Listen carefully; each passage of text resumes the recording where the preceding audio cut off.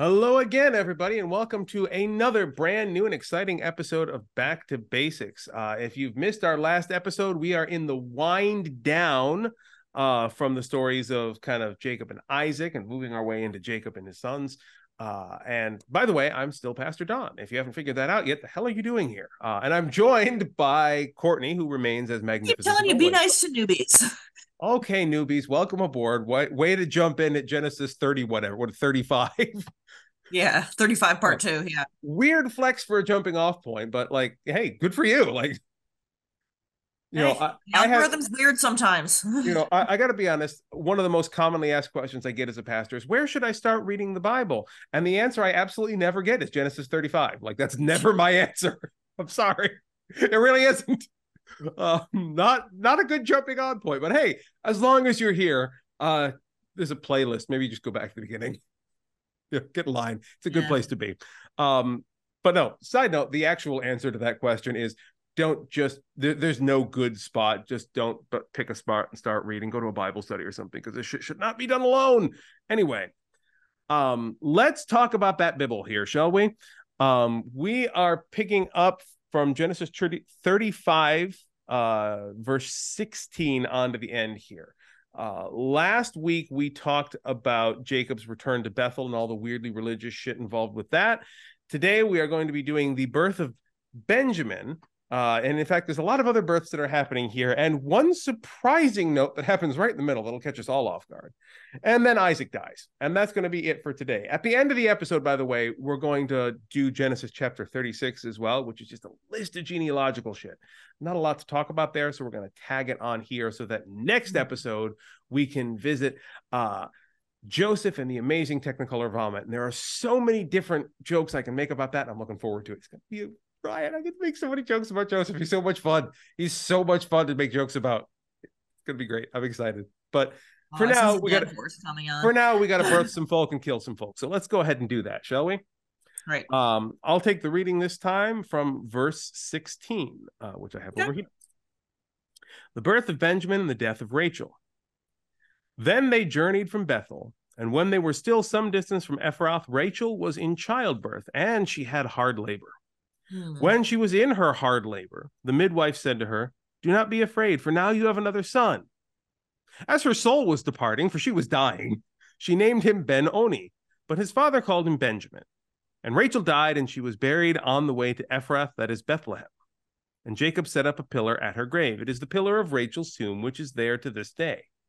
Israel journeyed on and pitched his tent beyond the tower of Eder.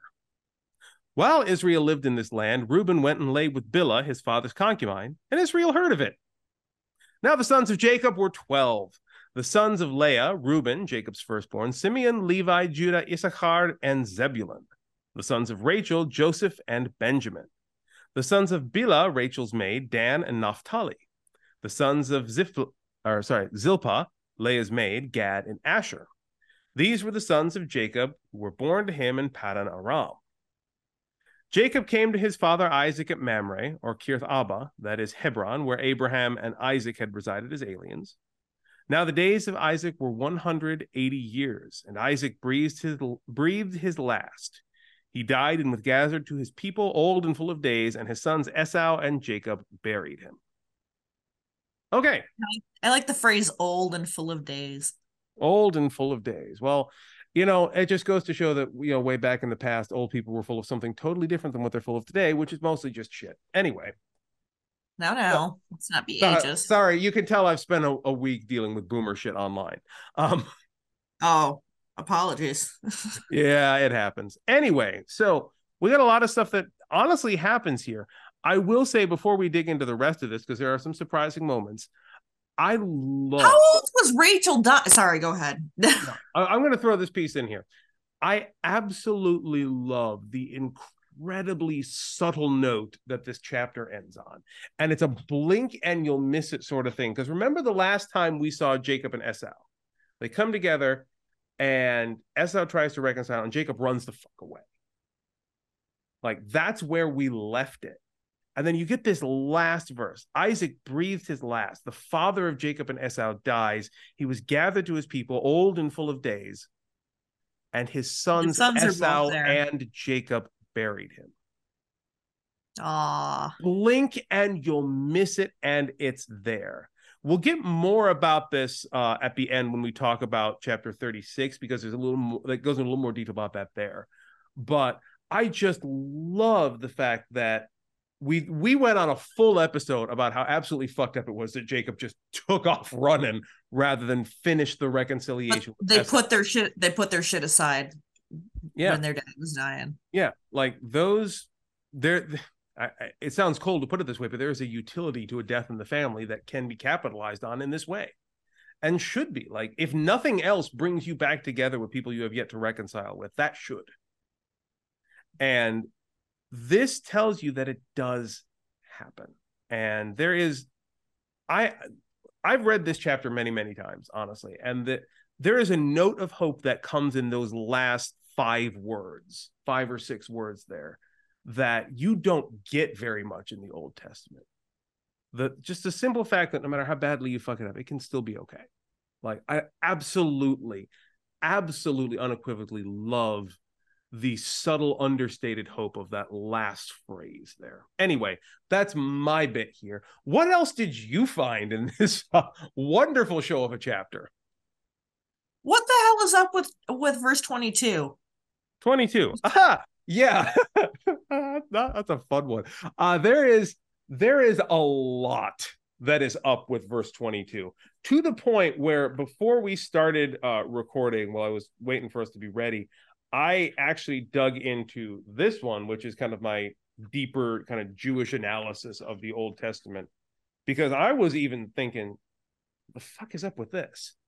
And the short of it is first off, Reuben a freak.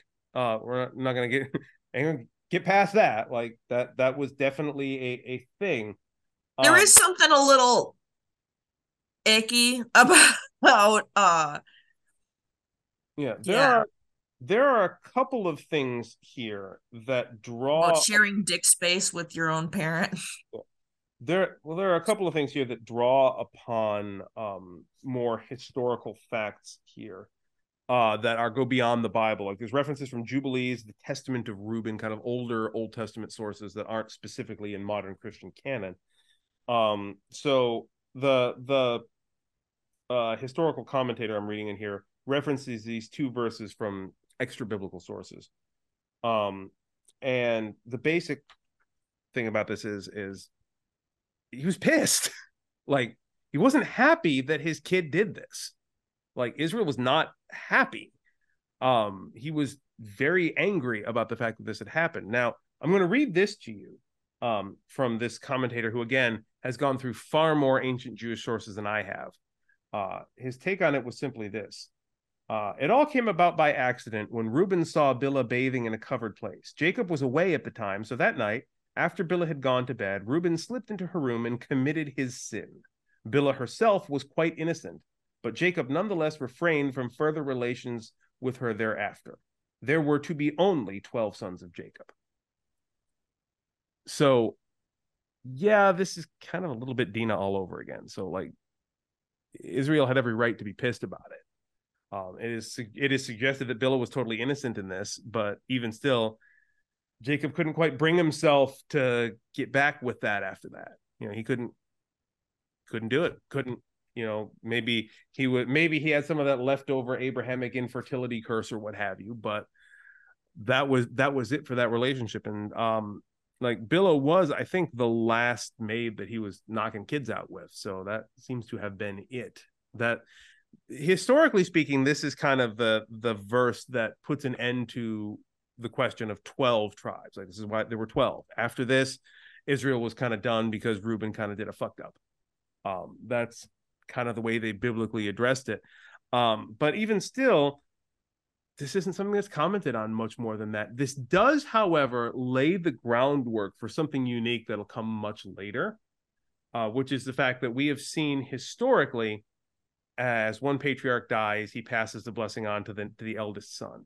That doesn't happen with Jacob. Jacob passes the blessing on to all 12 of his sons. And so this is also in there to provide a kind of a justification, because Reuben was the eldest. He's the one who would have received that birthright solely. So this is used later on as kind of a justification for why that happens. But in short, yeah, it's weird. So what else we got?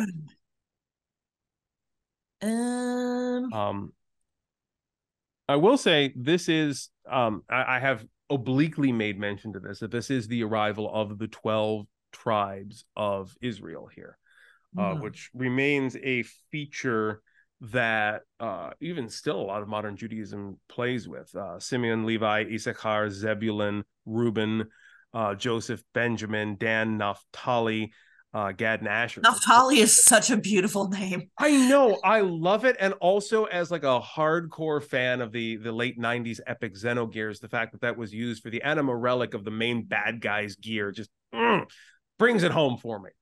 I mean, it reads as a female name to me, but yeah, that's I know, which is another thing that makes me smile. A female name assigned to a male bad guy. But it says sons of Bilhah, so Naphtali. Yeah, Naphtali is a guy. Like it reads as female modernly. It's an ancient male name. Like, it's beautiful. I love it. I honestly, Naphtali is one of my favorite names. Like, if it weren't for the fact that none of those syllables exist in Japanese, I might have named a kid that, but I didn't. So yeah. Okay. So that's where I that feel starts. for Rachel. How old was Rachel and to die in childbirth, which is a shitty way to go from what I've heard. Yeah, and they weren't skimping on how hard it was. They describe it as hard labor many times. And setting aside that, there's also a little bit of kind of unintentional comedy. Don't be afraid, for now you have another son. And now I am the dead. Like, the way it does that, it's like, oh, fuck, another boy. Just kicks it. But that being said, like, let's see, you ask how old was Rachel. Well, it doesn't say, but given that this is ancient patriarchy and Jacob is 180 when he passes in the next chapter, I'm gonna say she was probably at least 15 or 16. No, seriously. I don't know, probably in her 70s or 80s maybe. But then again, age is kind of a weird thing even still in these well, yeah, you're talking about people living to the ripe old age of 180, which granted, that seems like a lot even for this period of time. And it's worth noting too that there's a whole discussion we had. We have talked about this, yeah. We have talked about where we're not sure, like the old suggestion that just people in biblical times couldn't count. Like, well, fair, I guess, but also maybe not. Like, there's also I tend to actually lean towards the argument that this is kind of the leftovers of kind of early immortality or telmeric degradation. Like, there are other issues that could have had people living much longer when they were this many thousands of years ago. Do I know? No, not a clue. We're just gonna take it as read. We're talking about stuff that's like stupid long ago. Yeah, because these are oral traditions from the cradle of civilization.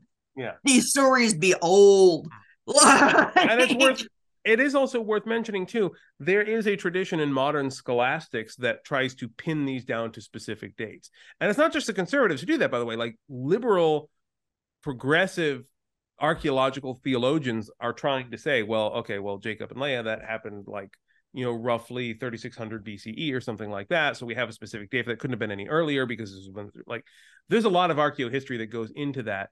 And I still always come back to that with, like, we're basing that off of when these stories were written down for the most part, but we don't know how long they were in oral histories. Like, we have certain guesses based on like the movements of political organizations in the area, but those are just could have been convenient later applications to stories that were much older than that. We don't actually know how old any of these stories were, at least until we get to well, like you said about the repetition, it would make sense to like, okay, this story has been told a lot of times. It happens over and over. And, here we're going to tell it about what's going on right now, even though we've been telling the same story for a very long time with different scenarios that happened with our people, because and like things like the wheel. Things like the Exodus, for example, are often pinned on like a certain pharaoh. And again, that could be a victim of the same issue where, okay, yes, was it this pharaoh? Maybe. Was it actually a different pharaoh that we've renamed? Possibly. So you get the Exodus is pinned there pretty much up until the fall of the United Kingdom, the Babylonian exile and stuff like that. We don't up until that point, nothing here is historically guaranteed to a specific time frame or date. And after to anyone confused, the historical United Kingdom, we're talking like early, we're not talking about the place what with Doctor Who early civilization stuff. Yeah, anyway, we're talking about the United Kingdom of Israel here, and that the even like archaeohistorians question the existence of the United Kingdom of Israel. Like there are people who question that too. And that's a whole thing we'll get into later when we get up to that point in the Bible. My point being that pretty much up until the end of that period, we don't have anything that we can concretely point to and say this is definitely a person who definitely existed at this definite date and time. And the reason we can confirm the Babylonian exile is we have records from Babylon from that period. Yeah. It's one of the oldest records we have, but we have them.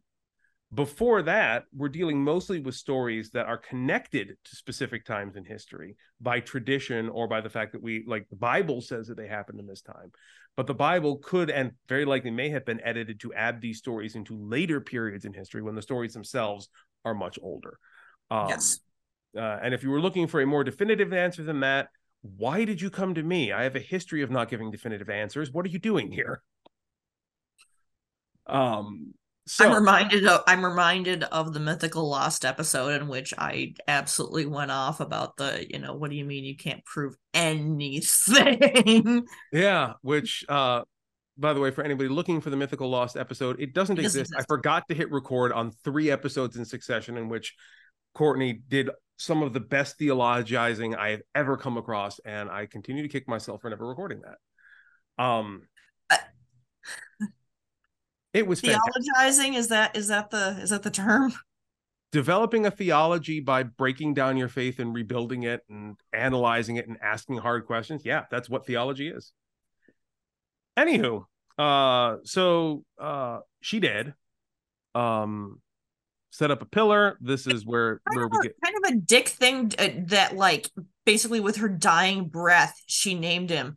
And no, his dad's gonna call him Benjamin. Why not? Yeah. And I'm not going to defend him. Like, she called him Ben Oni, which is kind of like son of my sorrow. And Benjamin is more like my right-hand son. Yeah, okay, I get that. Like, I kind of get it. Like, I get why she was doing it. I also kind of that's for the kids good at that point. Like, you don't want a kid to have a name like that. Name. No, that's a burden you don't need to carry as a kid. It's like everybody. Maybe as an adult, be like, oh, by the way, this is your real name and this is how you got it and why. Yeah, it's also like everybody naming their kid Khaleesi. So that covers pretty much most of it. So I want to, before we end for today, I'm going to go ahead and read through Genesis chapter 36 as well, because here at Back to Basics, we are completionist assholes. So we're going to cover everything, even the stuff that really doesn't have much to talk about. And that includes Genesis chapter 36, which really only has maybe like one thing worth talking about that I've already kind of mentioned. So I'm going to read through the chapter. We'll make a couple quick notes on it, and then I think we'll call it for today. So Genesis chapter 36, Esau's descendants. These are the descendants of Esau, that is Edom. Esau took his wives from the Canaanites, Ada, daughter of Elon the Hittite, Oholibama, God, I love that name, Oholibama, daughter of Anna, son of Zebon the Hivite, and Basemath, Ishmael's daughter, sister of Nebaioth. Ada bore Elpiaz to Esau, Basemath bore Ruel, and Oholibama bore Jeush, Jalam, and Korah. These are the sons of Esau who were born to him in the land of Canaan. Then Esau took his wives, his sons, his daughters, and all the members of his household, his cattle, and all his livestock, and all the property he had acquired in the land of Canaan, and he moved to a land some distance from his brother Jacob. For their possessions were too great for them to live together. The land where they were staying could not support them because of their livestock. So Esau settled in the hill country of Seir. Esau is Edom. These are the descendants of Esau, ancestor of the Edomites in the hill country of Seir. These are the names of Esau's sons. Eliphaz, the son of Ada, the wife of Esau. Ruel, the son of Esau's wife Basema. The sons of Eliphaz were Teman, Omar, Zepho, Gatam, and Kenaz. Timnah was a concubine of Eliphaz, Esau's son. She bore Amalek to Eliphaz. These were the sons of Ada, Esau's wife. These were the sons of Ruel, Nethas, Zerah, Shammah, and Mizah. These were the sons of Basemath, Esau's wife. These were the sons of Esau's wife, Oholibama, daughter of Anas, son of Zebeon. She bore to Esau Jeush, Jalam, and Korah. These are the clans of the sons of Esau. The sons of Eliphaz, the firstborn of Esau, the clans of Teman, Omar, Zepho, Kenaz, Korah, Gatam, and Amalek. These are the clans of Eliphaz in the land of Edom. They are the sons of Ada. These are the sons of Esau's son Ruel, the clans of Natha, Zerah, Shammah, and Mizah. These are the clans of Ruel in the land of Edom. They are the sons of Esau's wife Basema. These are the sons of Esau's wife Oholibama, still my favorite name in this passage. The clans Jeshu, Jalam, and Korah. These are the clans born of Esau's wife Oholibama, the daughter of Anna. These are the sons of Esau, that is Edom. These are their clans. If you thought we were done, we are not. These are the sons of Seir the Horite, the inhabitants of the land Lotan, Shobal, Zibeon, Anna, Dishon, Ezer, and Dishon. These are the clans of the Horites, the sons of Seir in the land of Edom. The sons of Lotan were Hori and Heman, and Lotan's sister was Timah. These are the sons of Shobal, Alvan, Manathah, Ebal, Shepho, and Onam. These are the sons of Zibeon, Aya, and Anna. He is the Anna who founded the springs in the wilderness as he pastured the donkeys of his father Zebeon. These are the children of Anna, Dishon and Oholibama, daughter of Anna.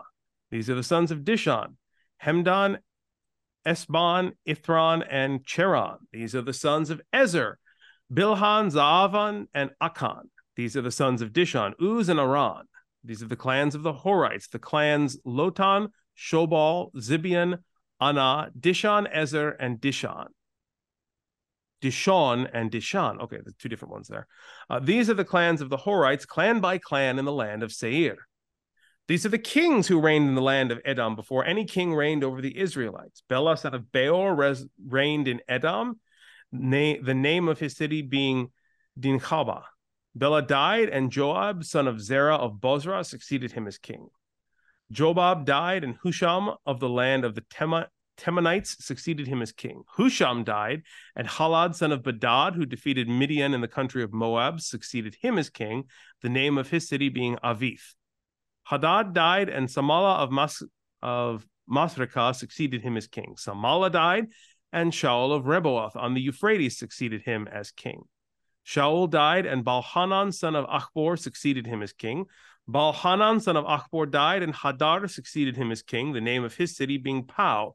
His wife's name was Methabel, the daughter of Matred, daughter of Mezahabab.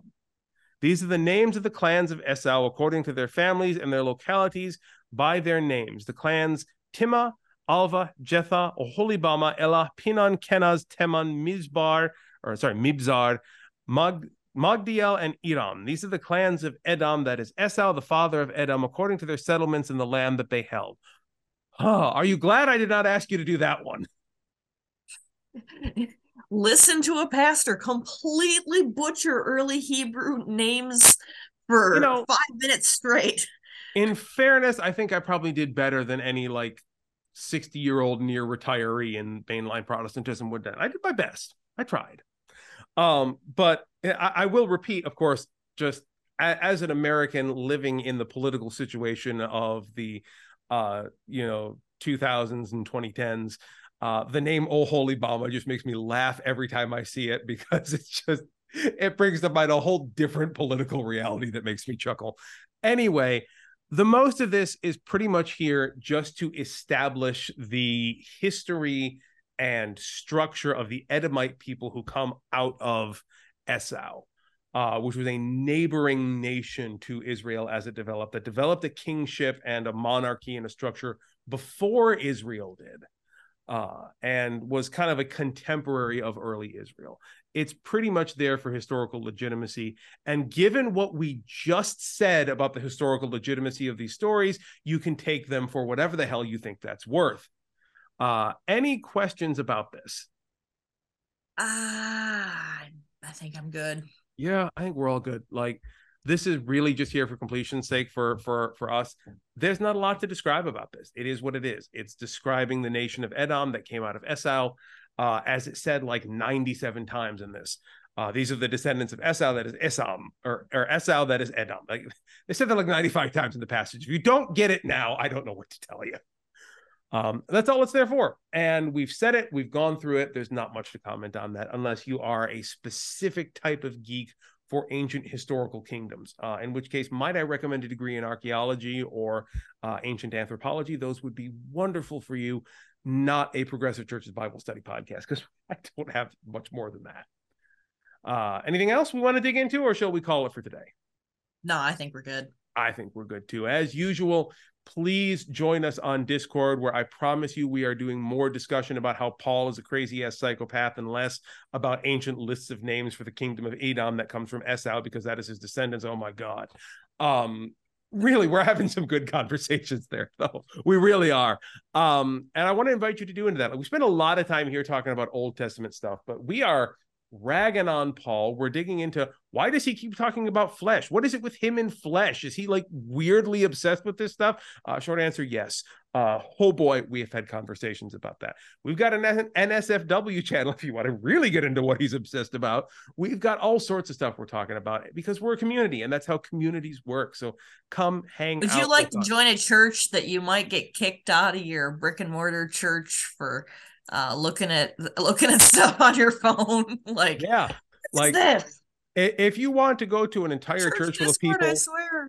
If you want to join an actual mainline denominational church that's full of people who have been kicked out of other mainline denominational churches and definitely have pissed off every evangelical in our lives, this is the place for you, because oh boy, that us. It is us. Yeah. So yeah, come join us, come hang out with us. And in the meantime, please be good little listeners and viewers and do the thing that Courtney tells you to do.